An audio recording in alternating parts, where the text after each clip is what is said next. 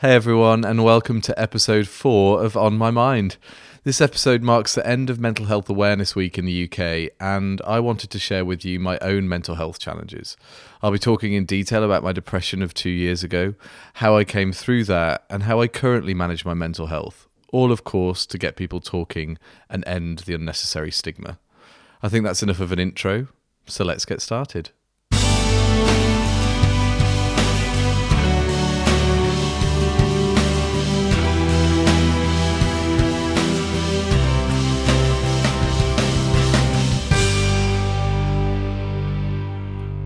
So yes, welcome everyone to episode 4 of On My Mind.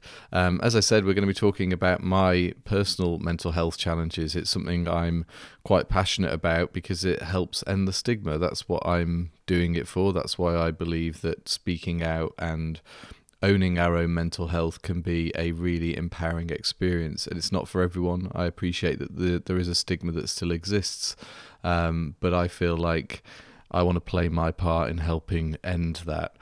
And I guess that kind of brings me on to my first point, really, which is about, well, why is there a stigma around mental health?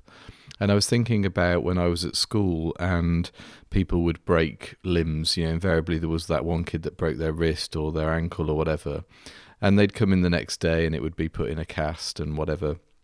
And we'd actually go up and sign it. You'd put your get well signature on there or whatever, or some phallic object that some kid would put on there as it was at school. We'd actually make a joke about it, and we'd be very encouraging, and people would celebrate the fact that they'd got this injury in some sense.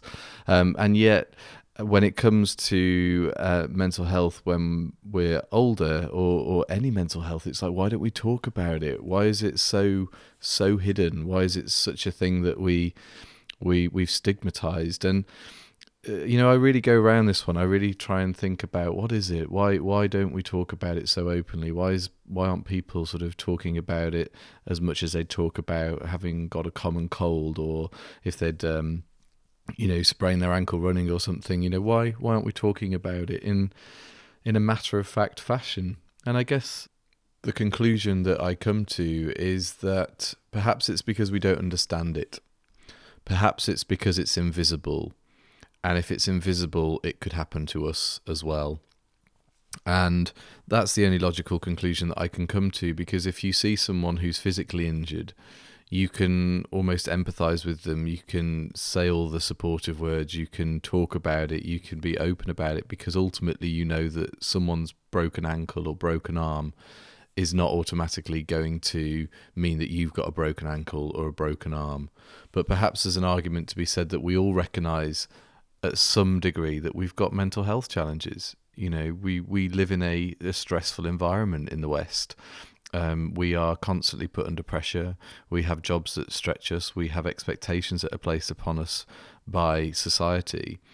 So maybe there's something about, if we acknowledge the mental health in somebody else, we somehow have to acknowledge the mental health in ourselves, and that can be a scary place. Why can it be a scary place? Because we don't understand the mind. There's some really interesting research coming out at the moment about depression and the causes of depression, and I might speak a little bit about that later on. But, in my opinion, we need to start treating these as conditions and illnesses and things that we can learn from, and not talking about them, as if they're some sort of mystical thing that's, we need to talk about this behind closed doors. There's something for me about the whole suffering in silence thing. Anything like anxiety and depression, it feeds on that. It feeds on not only my experience of both those conditions are that they have a message hidden within them that says, don't tell anyone because they won't want to listen. That's the depression. And the anxiety one is, don't tell anyone because they'll think you're crazy. So, we've got these mental health conditions, and I'm just speaking about 2 that I've battled with. There are a whole plethora out there. But when I speak to people about their mental health challenges, they'll often say to me, I just feel like I can't talk about it. And actually, when in not talking about it, the the mental health challenge persists. That's certainly my experience about it. So, yeah, that's the purpose of the podcast, and I'm still fascinated why we don't talk about it. And I will put out this podcast, and I will undoubtedly get people who will message me. I often do when I put out posts about mental health, and they share with me their stories, and they talk about their own battles with various challenges. And I always feel a deep sense of sadness because they often say, but I can't tell anyone about this. I don't feel like I could talk about it publicly.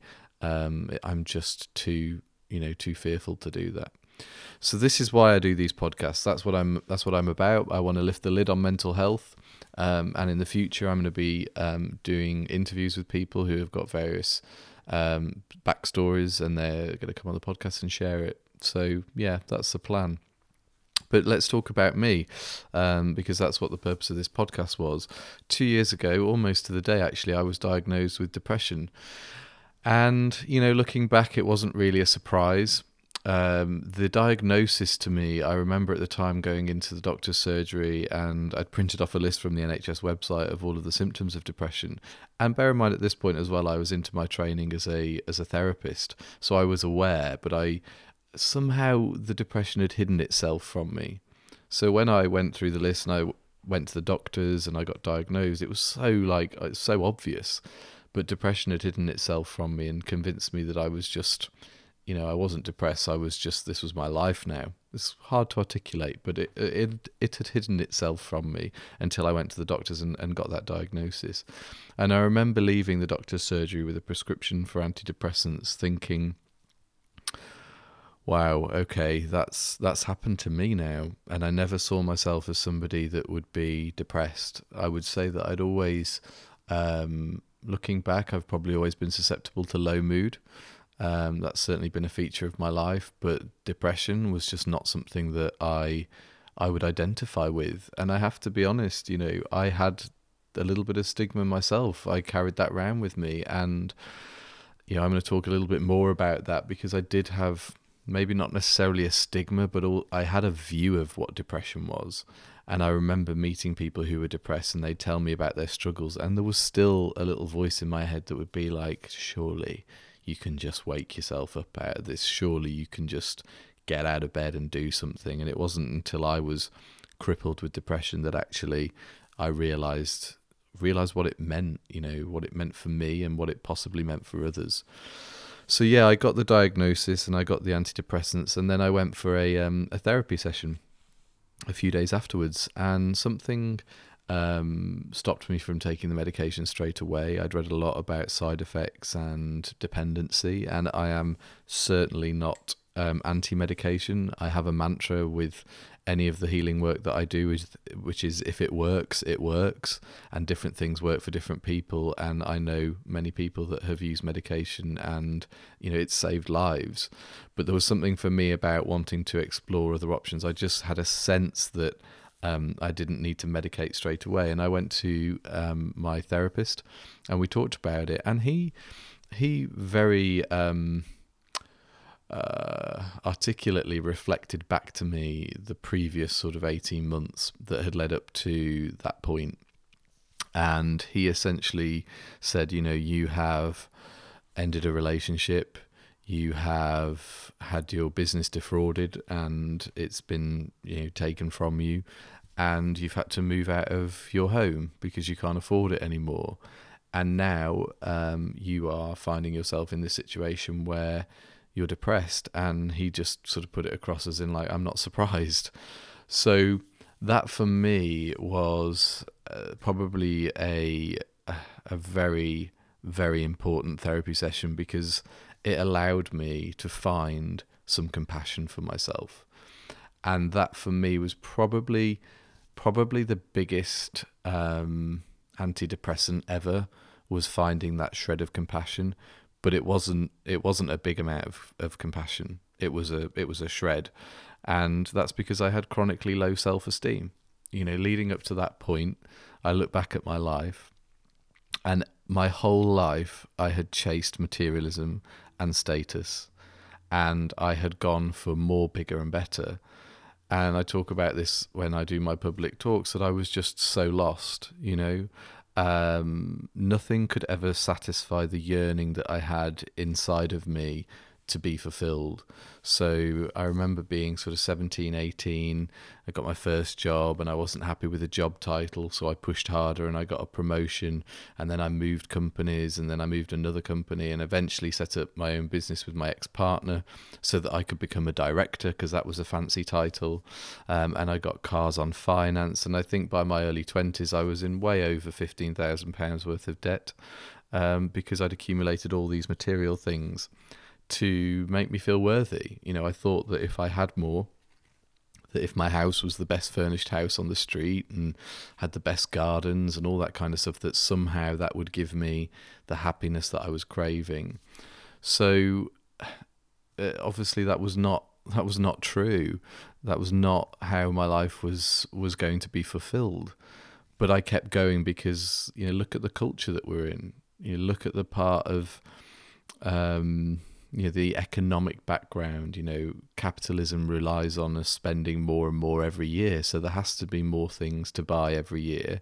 And also the quickest way that you can get people to buy something is to make them feel that they're not enough without it, or that they're going to be disconnected from their peers if they don't have it, because they're not going to be cool enough or whatever. So I could look back at that now and see that I was part of a system that was not serving me, but I didn't know any different. So when everything started to collapse, my therapist was saying, I think you've got a choice now. You can either rebuild the way that you've always rebuilt, which is to go for bigger, go for more, go for better, and try and fulfill yourself that way. But it doesn't sound like that's really worked for you. Or you can face up to yourself, and you can do some soul searching and figure out, what it is you really want to do with your life and what's really going to give you a sense of purpose. And I say that it was that therapy session is a cornerstone of my new life, because it really got me to reflect. And I went away traveling for 6 months. I was incredibly fortunate to be able to be with my depression.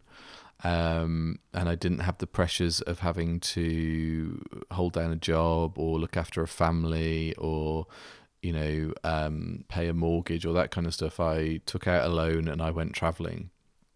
It was stressful at times, but there was a lot of alone time, and I could, as I've shared this week on my social media, there were times when it was crashingly low and there were times when I was quite high.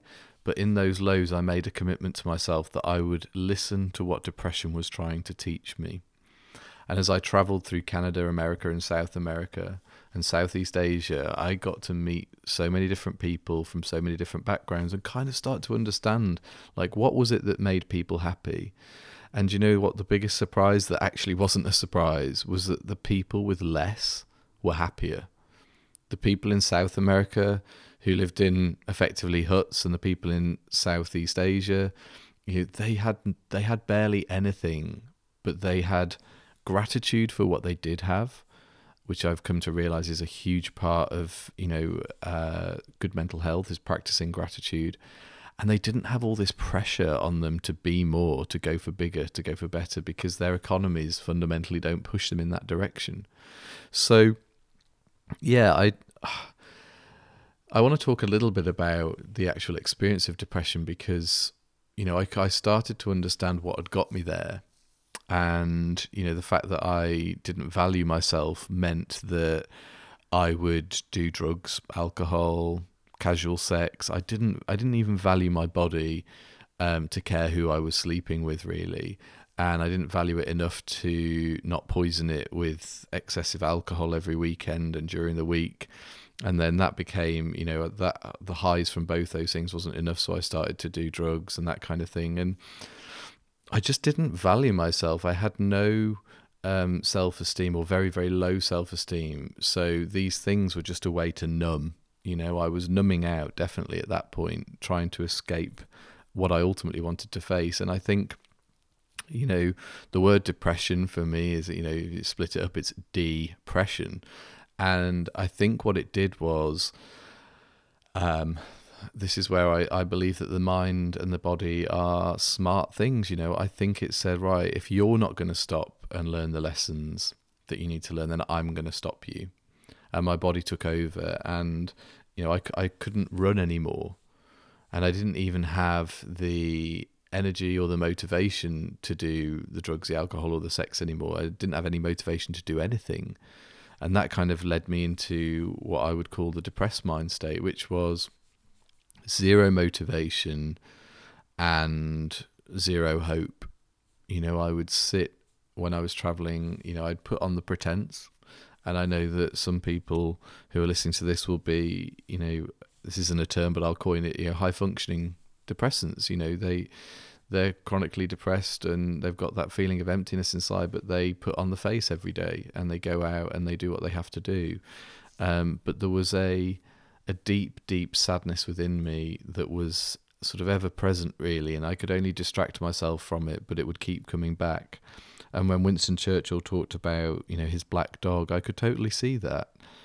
And that song, Hello Darkness, My Old Friend, I can see how people become attached to their depression because it almost takes on an identity.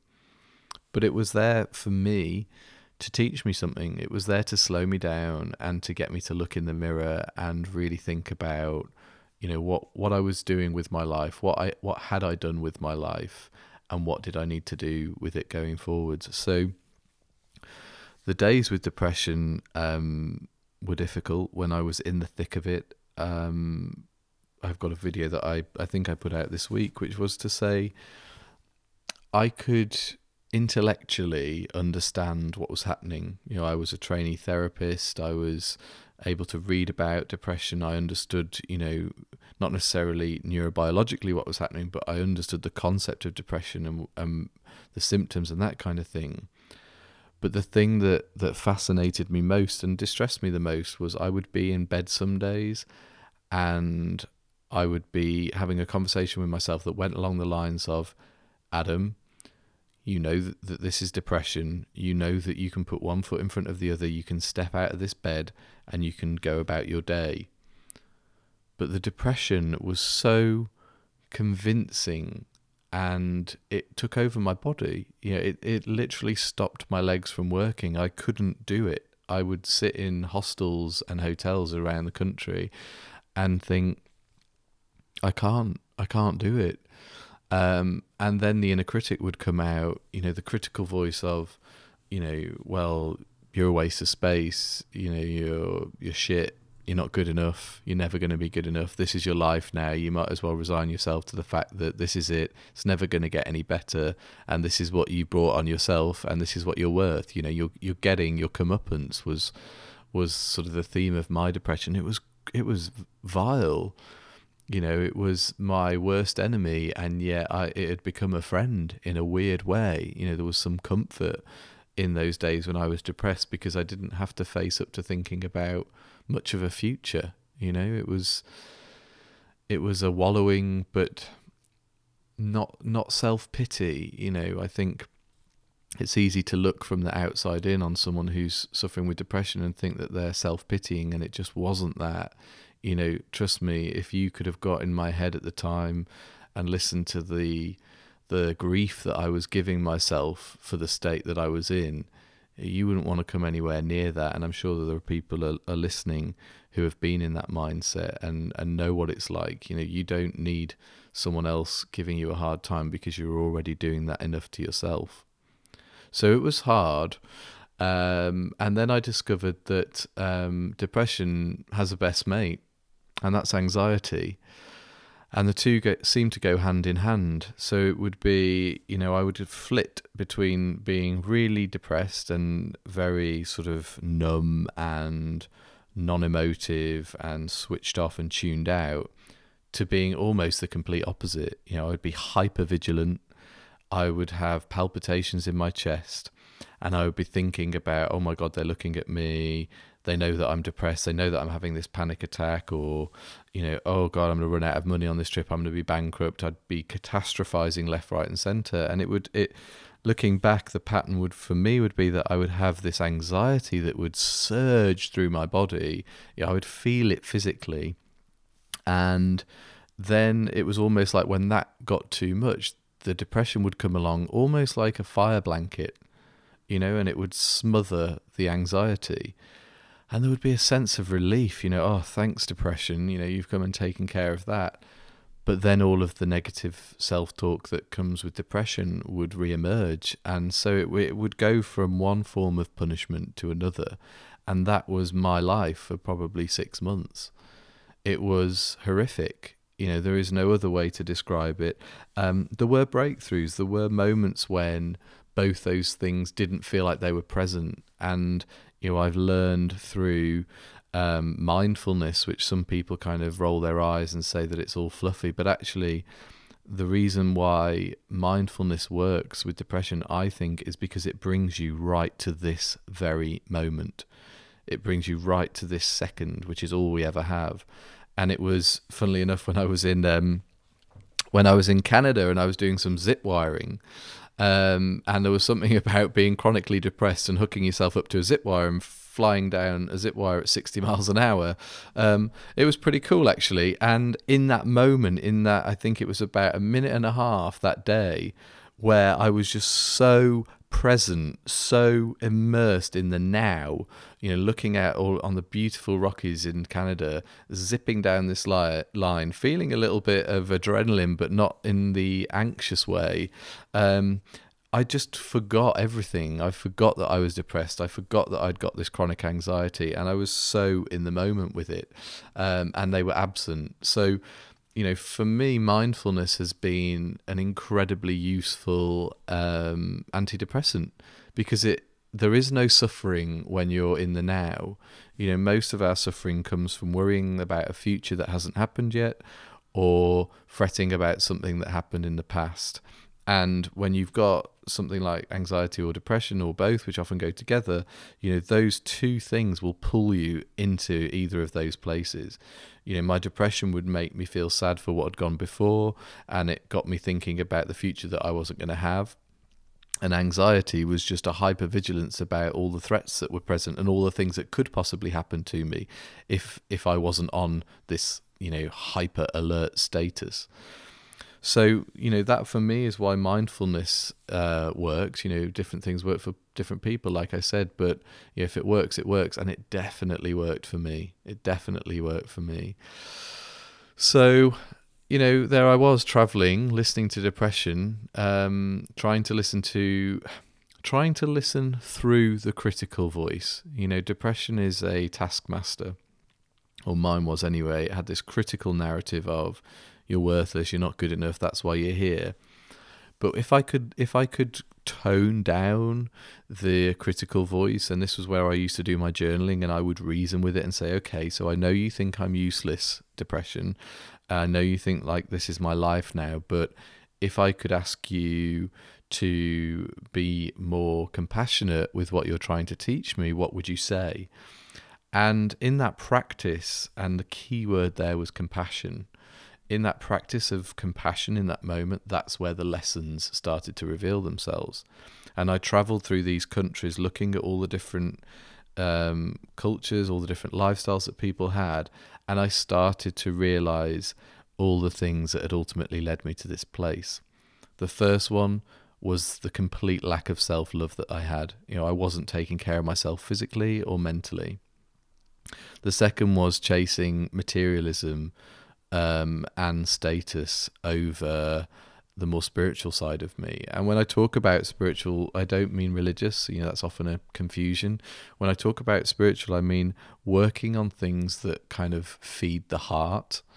So, charity work, or doing something that's bigger than me, working for something that's bigger than me, that's not pure money driven and status driven. And I realized that, I'd not been kind to my friends. I'd certainly not been kind to my partner at the time. I'd asked him to put up with an awful lot of shit, basically, because I'd been so self-absorbed. And, paradoxically, I realized that actually when I have too much time by myself and I'm too introspective and I'm too kind of focused on me, that ego state takes me into suffering. Whereas if I'm out and I'm helping other people, or I'm focusing on a project that's bigger than me and I don't have to think about me, that somehow brings me more to the moment again. It brings me into the now, and when I'm in the now, I'm not suffering. So when I could reason with this dialogue, this depressive dialogue, I could see that there were lessons there. And the same went for anxiety. When I was having these huge panics of anxiety, I would do the breathing techniques that I learned to kind of get through a panic attack, because I had several of those. And I would kind of, once the anxiety had subsided a little bit, I'd do the same exercise. I would journal about, okay, anxiety, today you felt like the world was full of threat, but I want to do some evidence gathering, and I want to do some kind of a bit of a post-mortem on the day and what it was like. And literally I would bring out the rational side of me to say, actually, do you know what? Even if that person in Thailand was looking at you and they recognize that you were having a panic attack, you're probably never going to see them again. Doesn't matter, whatever. So I would have this kind of like almost treating both anxiety and depression as if they were little children within me that were hurting. If they were little versions of Adam, the younger Adam, that was crying out for help. And I guess on some level, depending on what school of psychology you prescribe to, maybe they were. But rather than be critical back to them and try and punish them for punishing me, I would bring out front and center would be this compassion. And I read a lot about that. I read a lot of Brené Brown's books. I read a lot of blogs. And this word just kept coming up: compassion, compassion, compassion. And it was from that compassionate mindset that I believe I was able to start really dealing with some of those things. So, where were we up to? Well, we're up to me kind of doing some reconciling. And many of you will know that I then ended up in Peru, where I did my psychedelic experience that I believe sort of led me out of depression. And I want to talk a little bit about that, because when I came back from my travels and I was, in inverted commas, cured of depression, I put a lot of that down to the psychedelic experience that I had. And since then, I would say that my view has changed a little bit, because actually the things that I experienced in my psychedelic experience, and for those of you that are scratching your heads and going, what's he talking about? I basically went to Peru and partook in some ayahuasca ceremonies. I'm going to do a separate podcast about it at some point. I also do public talks about it, so if you want to go on my Facebook, I'm going to release a few dates soon, but that's by the by. Essentially, you take this psychedelic substance and you hallucinate and you have all these visions and you revisit parts of your life and get lessons from the universe. Sounds quite trippy, right? But actually, looking back, I came away from that having hailed it this miracle cure for depression, but I'd done a lot of the work, and I'd done a lot of the reflection. I'd done a lot of the hard graft leading up to that. I'd already recognized the things that were causing me to stay in this depressed and anxious state, and I already knew deep down what needed to change in order to improve my mental health. I just knew. I knew intrinsically. But the ayahuasca experience, the psychedelic experience, almost confirmed that. In quite a belt and braces way, but it did. It confirmed it for me. So I'm not saying that it wasn't an integral part of my experience, but I wouldn't want the message to be that if you're suffering with depression and anxiety, that you've got to go to Peru and do psychedelics. I just don't believe that anymore. I believe that there are other ways, talking about it, ending the stigma. That's why I'm here. That's why I'm talking to you, is because I do believe that talking is the way out for so many of us who have struggled and are struggling. That's why I'm a talking therapist. That's why I trained in psychotherapy, so that I could help people through these challenges. So it's not all about taking a psychedelic, but I was after the quick cure. And aren't we all? We live in a culture that wants quick results. We're conditioned to have things instantly. We go on our phones, we can, the other day I found out from Amazon that I can get things delivered to my front door within an hour if I want. So we're in this culture of now, immediate now. But unfortunately, mental health doesn't work like that. And just that compassion, that listening to yourself and understanding what it is that you need. I wonder how many of us do that. I asked last year, I remember asking a client, what are your needs? What are your needs as a person? And it was the first time they'd ever considered it. So maybe that's the first time you're considering it as well. What are your needs? And I think, I don't know, I'm going to start wrapping up now because it's been half an hour, but I want to end on something about, at the moment in our culture, we treat the individual as the person that is sick, and we medicate and we do therapy and we do all those things. But the message that I particularly want to open up really for a discussion is, what if it's the culture that's sick? Because when I think about who we are loving beings. We are designed for love. We were never built to be in, glass towers trading stocks, or in call centers taking call after call after call, and being managed critically by people who are under pressure so that they forget how to be human. All these things, you rewind a few thousand years, we were just kind of like chilling out in our caves and going out and getting food and then sitting around campfires and probably having deeply spiritual rituals that nourished our soul. So, I think it's interesting that the West is the richest it's ever been, that we are more wealthy and we have more materialistic things than we've ever had ever in our history. And yet there is a pandemic of depression. The World Health Organization is calling it a pandemic. 400 million people suffering with mental health conditions, and that's diagnosed. What about all the people that aren't, are just suffering in silence?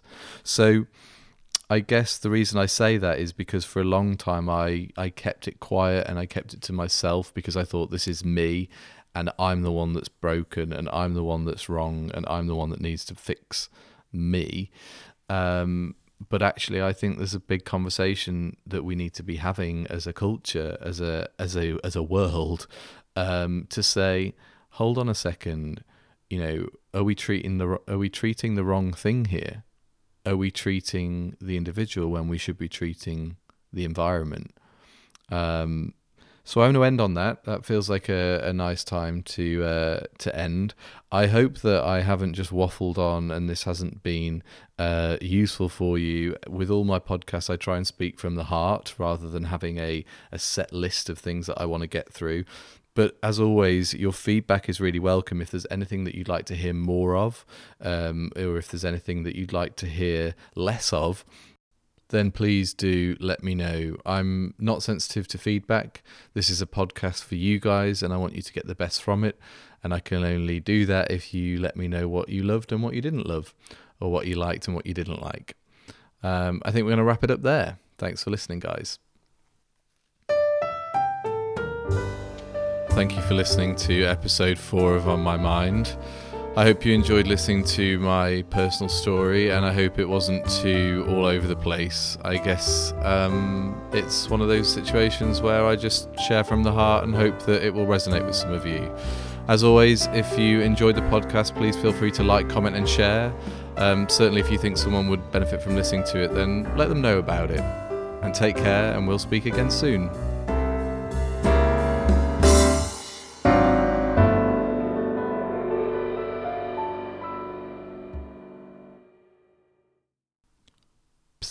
You're still listening. That's cool. Just a quick message from me to let you know that I have to make a living. I do the podcast and I do all my online stuff for free, but I also practice as a life coach, counsellor and public speaker. So if you know anyone that would benefit from either one of those services, then please let them know about me. My contact details can be found online. You can email me, adam@mebeingadam.com. Or follow any of my social media channels through the Me Being Adam handle, Instagram, Twitter, and Facebook. Thanks for listening to the podcast, guys, and we'll speak again soon.